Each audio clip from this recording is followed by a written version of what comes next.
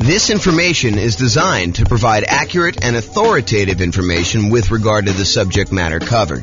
It is offered with the understanding that the presenters are not engaged in rendering legal, accounting, or other professional services. If legal advice or other expert advice is required, the services of a competent professional should be sought. Welcome to the Riverside Real Estate Investing and Real Estate Financial Planning Podcast. Learn all about investing in real estate in Riverside, California, with a combination of real estate financial planning and modeling with numbers specific to Riverside, plus syndicated, more generalized recordings of live and pre-recorded real estate investing classes, not all of them specific to Riverside. Be sure to stay tuned after the podcast for a message from our sponsors. The following is part 2 of 6 parts of the class, Overcoming Obstacles for Real Estate Investors. Be sure to check out the other parts published as separate episodes. All right, so let's go over down payments. This is the challenge. Challenge is, I can't come up with down payments. I don't have down payments to do deals, whatever it is. This is the challenge we're going to discuss right now. So in my mind, when I think about this problem, it's not just down payments. It's really down payments plus closing costs, plus reserves. Because for you to go and invest without reserves, it's kind of silly. And for you to invest and not have enough for closing costs, you really need more than just down payment. So it's really all the money in order to acquire and hold on to the deal. So if you were thinking, hey, I don't have enough money for reserves, consider this list to be the same list that you would use for reserves. There's 2 primary groups for solving this problem. There's the strategies to reduce the need for a down payment. So I could solve this problem for you one way and say, well, let me tell you all the different ways that you don't even need down payment to do this. So we can go over all those, and we will. And then there's all the strategies to actually produce the down payment that you might need. So let's go over both these. So let's talk about reduce first. Reducing the need for the down payment so that you don't even need the down payment maybe, or you need much less of the down payment. So the first one, really, really obvious. Minimize price. You minimize your down payment. If you're going to go look at properties and you've been looking at $500,000 properties, maybe you go to a different market and you look at $400,000 properties or $300,000 properties or $200,000 properties or $100,000 properties. But if you reduce the price you're looking at, you can reduce the amount you need for down payment.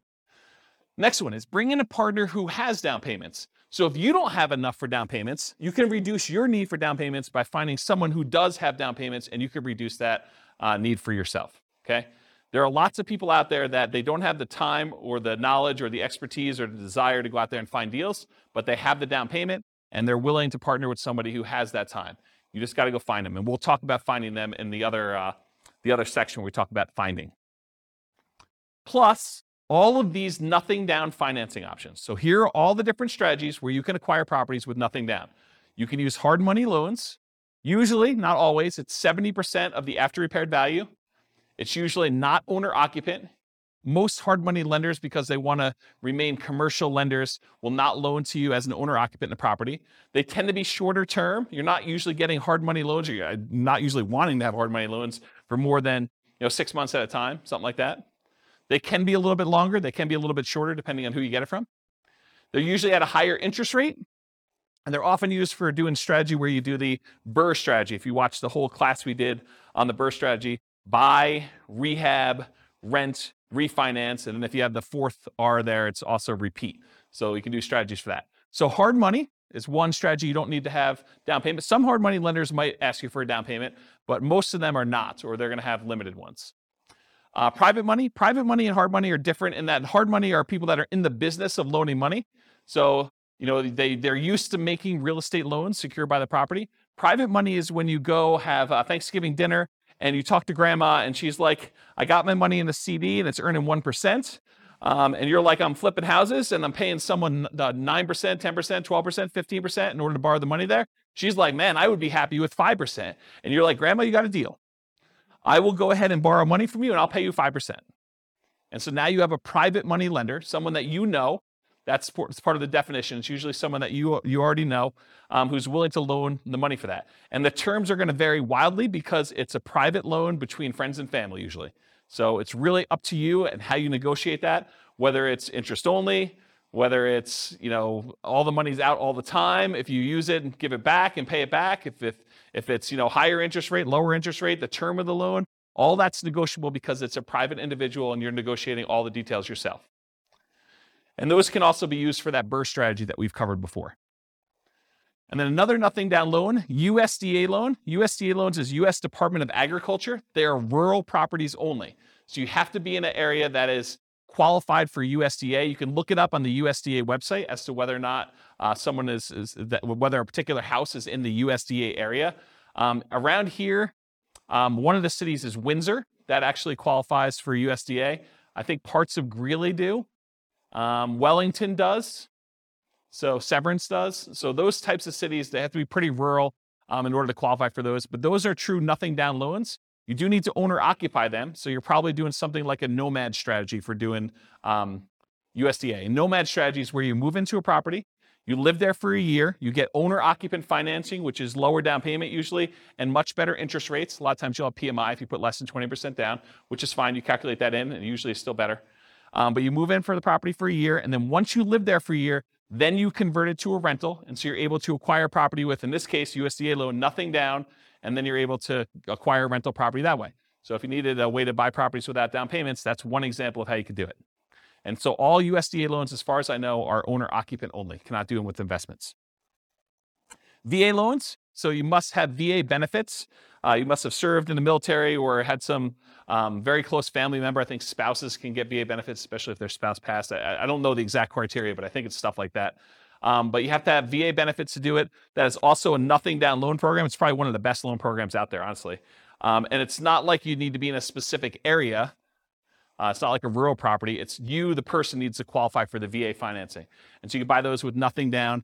And they can also be used for multifamily. So if you want to do a strategy like the nomad strategy or house hacking strategy where you're living in the property and renting out other parts of it, you can use the VA loan in order to acquire single family homes or duplexes, triplexes, or fourplexes if you want to acquire those. And so you can acquire property, nothing down, and then rent out a duplex, triplex, or fourplex. You can't do 5 units or more. Those are considered commercial buildings. Okay? And then some local banks have nothing down loan programs as well. So you can call around to some local banks, see if you can find an additional one if you don't like any of the other 4 up there.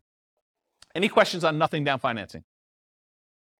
In addition to all of these nothing down financing strategies, there's all of the off-market creative financing deals. And we did an entire series of classes on some of the creative financing stuff. In fact, we did one on just creative financing alone, and it included stuff like buying properties subject to the existing financing, where you agree to buy a property from a seller, and the seller leaves their existing financing in place. So you buy the property, they deed you the property, that's the transfer of ownership. That's how you tell who owns the property. And then they leave their loan in place. So you could buy that property with nothing down. You could acquire that property that way. That's buying a property subject to the existing financing. We have a whole class on that. Owner financing, where the seller owns the property free and clear, and you go in there and you agree to buy the property from them. And in some cases, you may be able to buy the property where they do not need a down payment at all. They're willing to sell you the property with nothing down and get owner financing from that in order to be able to purchase it. All the lease option stuff, so you lease the property and you have the option to buy it. You agree to rent the property from somebody, and you have the option to buy it in a year or two. And with some of those, you could probably buy them with little or nothing down. The caveat to some of these is, in most cases, you'll probably want to invest some money in marketing in order to find these deals. But if you think about it, if you're spending $2,000, $3,000 in marketing in order to find an off-market deal that kind of meets your criteria, you might spend that just to get the loan costs for the loan that you're getting, right? Appraisal fees and the costs of origination fees in order to get the loan to begin with, and your closing fees. So it doesn't really, when you kind of compare it to those that you might have with even a traditional purchase, they still can be really reasonable properties to acquire. Any questions on these? Nothing down financing. And we're still in the part where we talk about the reducing the need for down payments. We haven't even gotten to the part where we're talking about how you raise down payments. Any questions? Man, you guys are really quiet.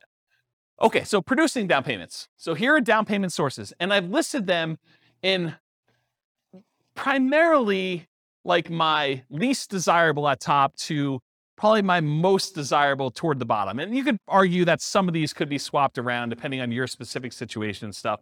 But here's kind of how I look at them. So a source of down payment could be what I call, quote, investment cards. They're credit cards, right? But if you were using them to buy properties, you could call them, investment cards, where, when I bought a property once, I had I don't know, I had like $55,000 in a credit line on a credit card. And at the time you could write like a check to yourself in order to do it. So I wrote myself a check for $50-something thousand, and I used that money in order to buy a property. And then I, did some rehab to the property, and then I ultimately did like a burst strategy where I cashed it out and I got a long-term loan on it, and I paid back the credit card. So you could use credit cards to do something like that. During one class, in a moment of weakness, I actually told you the alternative way to use credit cards in order to raise down payment money, which I will not recover here because I definitely do not encourage you to do this, but it is there. It's an Easter egg for you guys. I left it in the recording when I published the class. How many people know what I'm talking about when I said this in class? Do you guys remember seeing this? Okay, you do remember it? Okay, don't talk about it, but yes, it was definitely in the class. I talked about the strategy for using your credit card very creatively in order to come up with down payments. Go find another class to do that. So normally, I won't really recommend using investment cards, credit cards to do your down payment. That's why it's the top of the list. It's like my least favorite strategy for doing this. Another way to do down payment sources, security deposits. Again, I don't really recommend this either, but you acquire enough rental properties, you probably have a certain amount of money from security deposits sitting in your bank account that you could, at least in theory, use in order to do down payments in order to acquire properties. Again, not something I'd recommend, but you could do it. A similar thing with maintenance reserves. If you're keeping 6 months or 12 months worth of reserves per property in the account, and you've got just sort of sitting there, some people may be tempted if the right deal came around to say, look, I'm going to temporarily go really lean on my reserves and use part of these in order to go fund the purchase of a down payment on a new property in order to acquire it because the deal's so good and I don't otherwise have the down payment. And then I'm very aggressively going to replace those maintenance reserves with money. And if things really, really got bad, I do have extra source of reserves somewhere else. Maybe it's a credit card or maybe it's a line of credit or maybe it's a HELOC or something like that. So you could do something like that. So maintenance reserves, another one. Property equity. So if you've got equity in other properties, you got a free and clear property, you got a property that you can do a cash out refinance on. Maybe it's an investment property, you do a cash out refinance. Maybe it's an owner occupant property that you can do a cash out refinance on. But any of those things where you have property equity in other properties that you could do, you could either sell those properties, you could refinance them, or in some really creative cases, you may be able to pledge the equity in a property in order to have a owner financing seller agree to do the property. If you say, look, I'll give you a lien against my other property in lieu of a down payment in order to buy your property, something crazy like that. Depreciation. So depreciation is the tax benefits you get by owning a rental property. It has to be a rental property. And usually it comes in the form of reduced taxes that you need to pay in at the end of the year.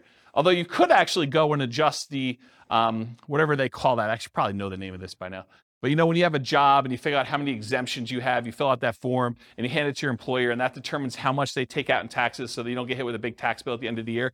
Well, if you have a bunch of rental properties, you could adjust that number. Well, I should say it this way. If you have a bunch of rental properties where you normally get a big tax refund check at the end of the year, you could adjust those numbers so that you get less of a check at the end of the year and you actually get more back in your paycheck each month or each week or each 2 weeks, whatever you get paid at. And so you could actually get the money sort of as more immediate cash flow. But a lot of folks, when they acquire rental properties and they leave their earnings things in place, at the end of the year, they end up getting a much bigger refund check back because they end up doing their taxes and the depreciation gets all benefited to them at the end of the year. So you can almost think about any tax refund check you get, although I specifically talk about depreciation here, you can look at that as a source of down payment money for when you're acquiring property. So depreciation would be a way to do that.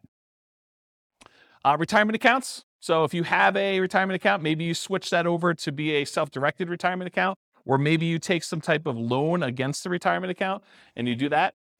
Family members, if you're doing legacy nomad is when you're acquiring properties and, mom and dad or grandma and grandpa are actually loaning you the money or gifting you the money, and they're not usually loaning to you too, usually gifting you the money in order to be able to acquire properties. Maybe for estate planning reasons, they're like, look, you're going to get something when I pass anyway. I might as well give you $20,000, $50,000, whatever it is, in order to do a down payment on this property while we're still alive, sort of clean our estate, help you now sort of situation. So family members could be doing that or doing nomad by proxy.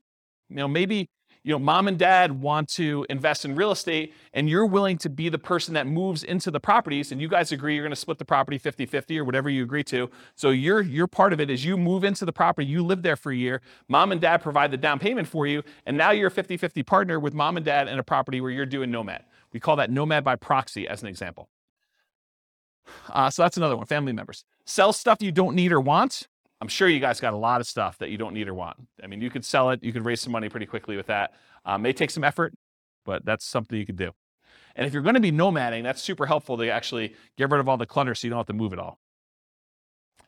Now we're getting to the normal ones, right? You guys should have thought, you should have saw this one coming. Saving money, okay? From a regular job, from a part-time job, maybe you go get an extra job, and the extra job money is the one you use for saving up for down payment. Maybe you start a side business to kind of build your retirement or build your fortune or doing something like that. That's an example of just ways to save money. Partnering, so go find a partner who has the down payment and be able to do deals that way. And then rents on properties, including house hacking.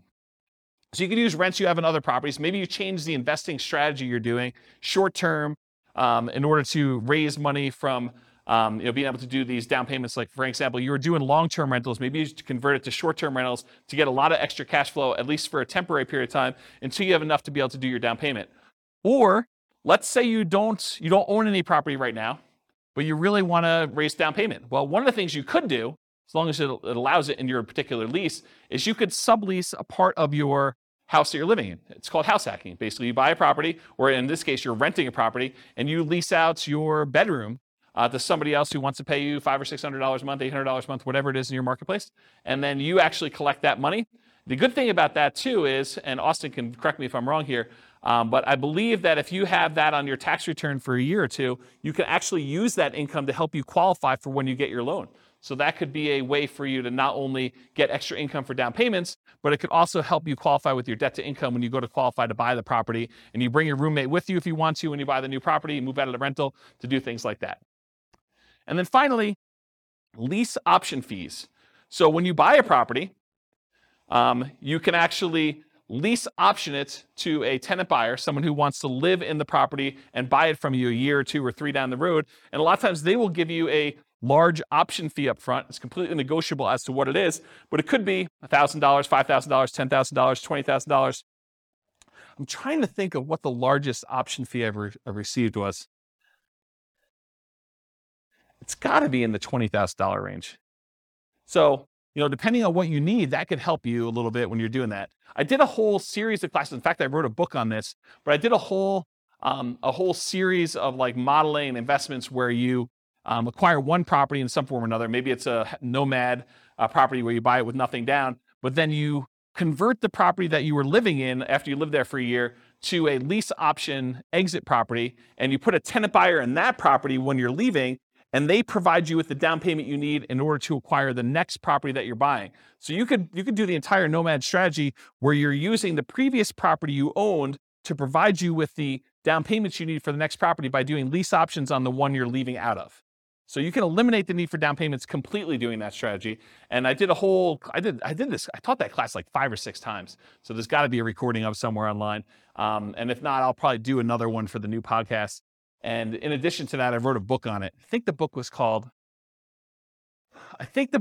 How to Acquire a Multi-Million-Dollar Real Estate Portfolio Starting with Just $3,000.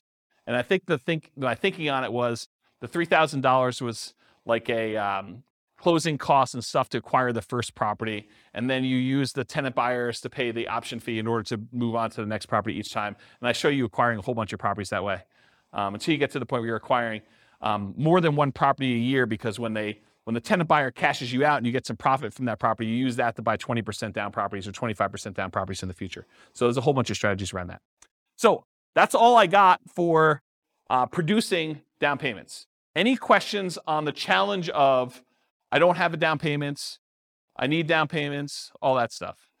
Did I cover it pretty thoroughly in a really short period of time? Because I usually do this in 2 hours and 30 minutes where I really go into detail. Did I get everything? Yeah, Bill. Yep.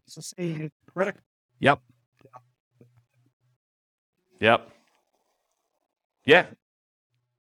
No, because you have to be able to cover the payment out of there, or you got to think to yourself, look, either the property needs to support the down payment or the monthly payments on the credit card, or you think to yourself, okay, the monthly payments I'm paying on the credit card are the savings rate I'm doing in arrears. Like I already bought the property. Now I'm kind of having to make up the savings that I didn't have in order to come up with the down payment to begin with. And so you're paying that out of whatever else you have. Maybe some of it's from cash flow on the property acquired, but the rest of it's coming from you until you pay that thing off. So no, I don't think oftentimes that makes a lot of sense. Same thing. Yes, because you're acquiring a property and you're trying to convert that to some type of reasonable long-term financing in most cases. No, the security deposit one is, most of the time you never have to come up with the security deposit unless they leave the property in bad condition and then you keep it anyway, right? And then you got to come up with the repair money instead. But the security deposit, when you get another tenant in, they give you another security deposit. You usually have a period of time, 30 days, 60 days, whatever it is in your marketplace, in order to have to give that other security deposit back. So you get the new one in, you're sort of replacing it. It's an accounting entry more than anything else. So that one is a little bit different than the hard money and the investment credit cards sort of things. Yes. Okay, so what she's talking about is, what she's talking about is if you are a licensed real estate agent, that is required. You must keep it in a separate trust account to do that. If you are not licensed as a real estate agent, you do not need to keep it in a trust account. It's not a bad idea, but you do not need to. It's not required by law. Yeah. But as a licensed real estate agent, you absolutely are. Are you licensed? Yep. If you are licensed, regardless of whether you do property management, you must do the escrow account. Yeah, including security deposits. Even if it's just for your own property and you only got one, you have to keep it in an escrow account. Yeah. Any questions? All right, cool. A lot of vehicle carriers already have that. Some of them do. I mean, investment credit cards does not. Retirement account does not. Family members does not. Sell stuff does not. Saving does not. Partnering does not. Lease option fees do not. I mean, you can use lease option fees when you're buying the property that you're moving into. You could go advertise to find a tenant buyer up front and say, look, pick any property from the MLS. You're going to need to come up with the down payment, but I'll sign for the loan and we will apply that towards your purchase. Right? You could do that. It's a much more unusual person to find, but we're not looking for trying to do this a million times, right? This is like jumpstart it, and I don't have the down payment to get started. I could do that type of marketing until I find that one person, and in the meantime, I'll look at all these other strategies at the same time. Remember the wall example? This is like, let's solve it, okay? So yeah, I'd say half of them do, right? About that. I mean, maybe I'm off by one or two, but it's not that many. You can count them up and tell me if I'm off, but right? It's sort of like thing. Yeah. All right, cool. Any other questions on this? Is that helpful? That's solve your problem. No? No? Yeah.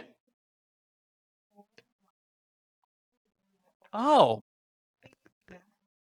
Yeah. You could borrow against your own life insurance policy.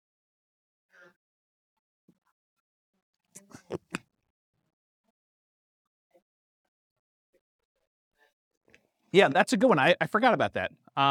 If I remember to listen to... Yeah. I should have known that too. I've got a client who does that.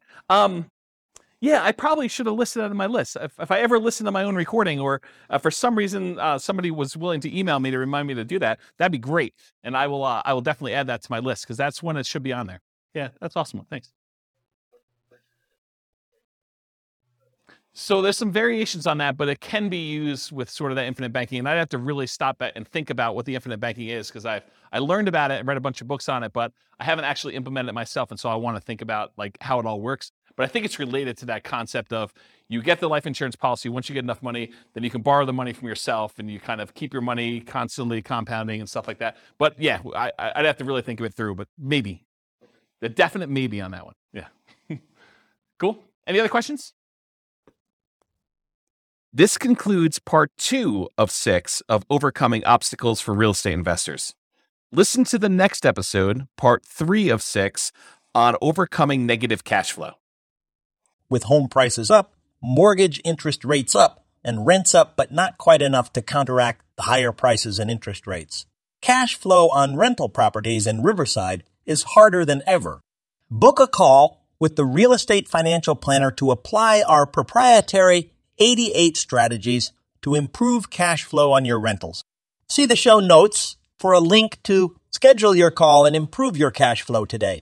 If you're a real estate agent, lender, or professional in Riverside that wants to help our real estate investor listeners, consider reaching out to learn about collaboration opportunities with this podcast.